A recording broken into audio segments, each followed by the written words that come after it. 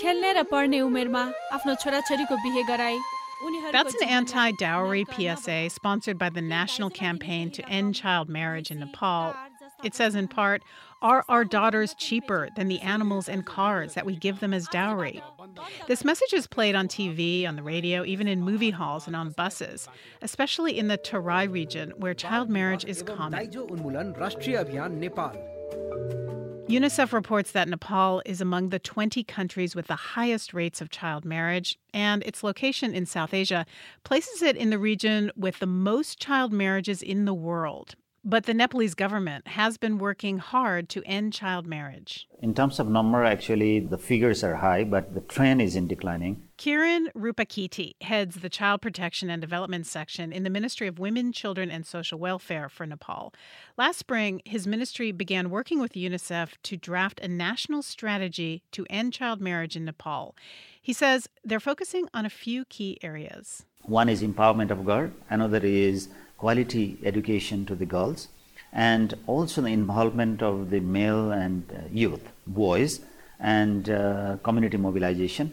And last but not the least, it's a legal reform. Child marriage was outlawed in 1963, but their definition of child marriage was, for girls at least, below the age of 14. Recent revisions adjusted that age to 20 for both boys and girls. But those rules are not strictly enforced, especially in rural regions. Changing the practice of child marriage in Nepal is going to take more than just changing the laws. There is a mindset. We need to change the mindset of the whole nation. Raj Kumar Mahato heads up Bahor, the organization behind the PSA you heard earlier. This has become agenda of discussion in every place. If you look at going to ground transportation like bus, tempo, micro, if you travel through aeroplane, if you go to temple, if you go to bank, everywhere due to the social change initiative, people are talking about this issue. So it will take time to end completely, but very positive signs have been observed. In Pakistan, too, there's been a push from the government to change child marriage laws.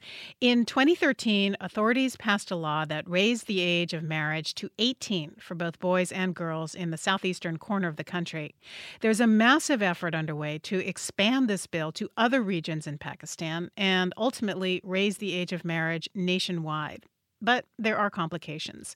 Charmaine Shah works with Action Aid International. Poverty is a very big reason where the girl child is considered an economic burden over the parents. And even if she's earning an income, it's considered not acceptable for the parents to take anything from the girl.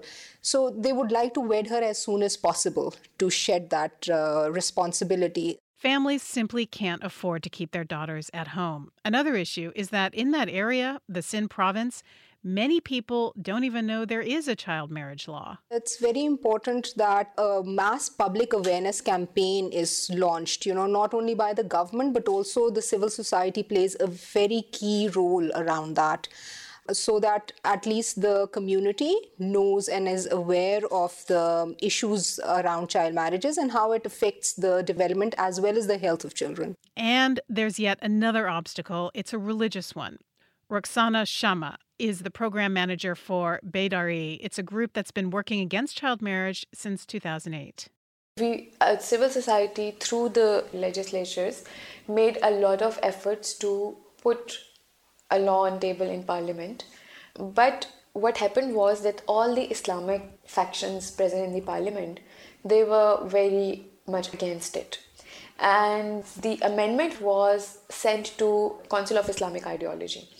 And since then, it is pending there and the law was lapsed. Some interpretations of Islamic texts dictate that girls should be married off at puberty. And while advocates are hopeful that this tradition can be adapted to make life better for girls, Charmaine Shah says this will never happen without the support of local religious leaders. They have a huge influence over the mindset of the people and how they think, especially for a population that is not very literate. So a huge promotion needs to be done in terms of getting them on our side and helping them push this agenda forward.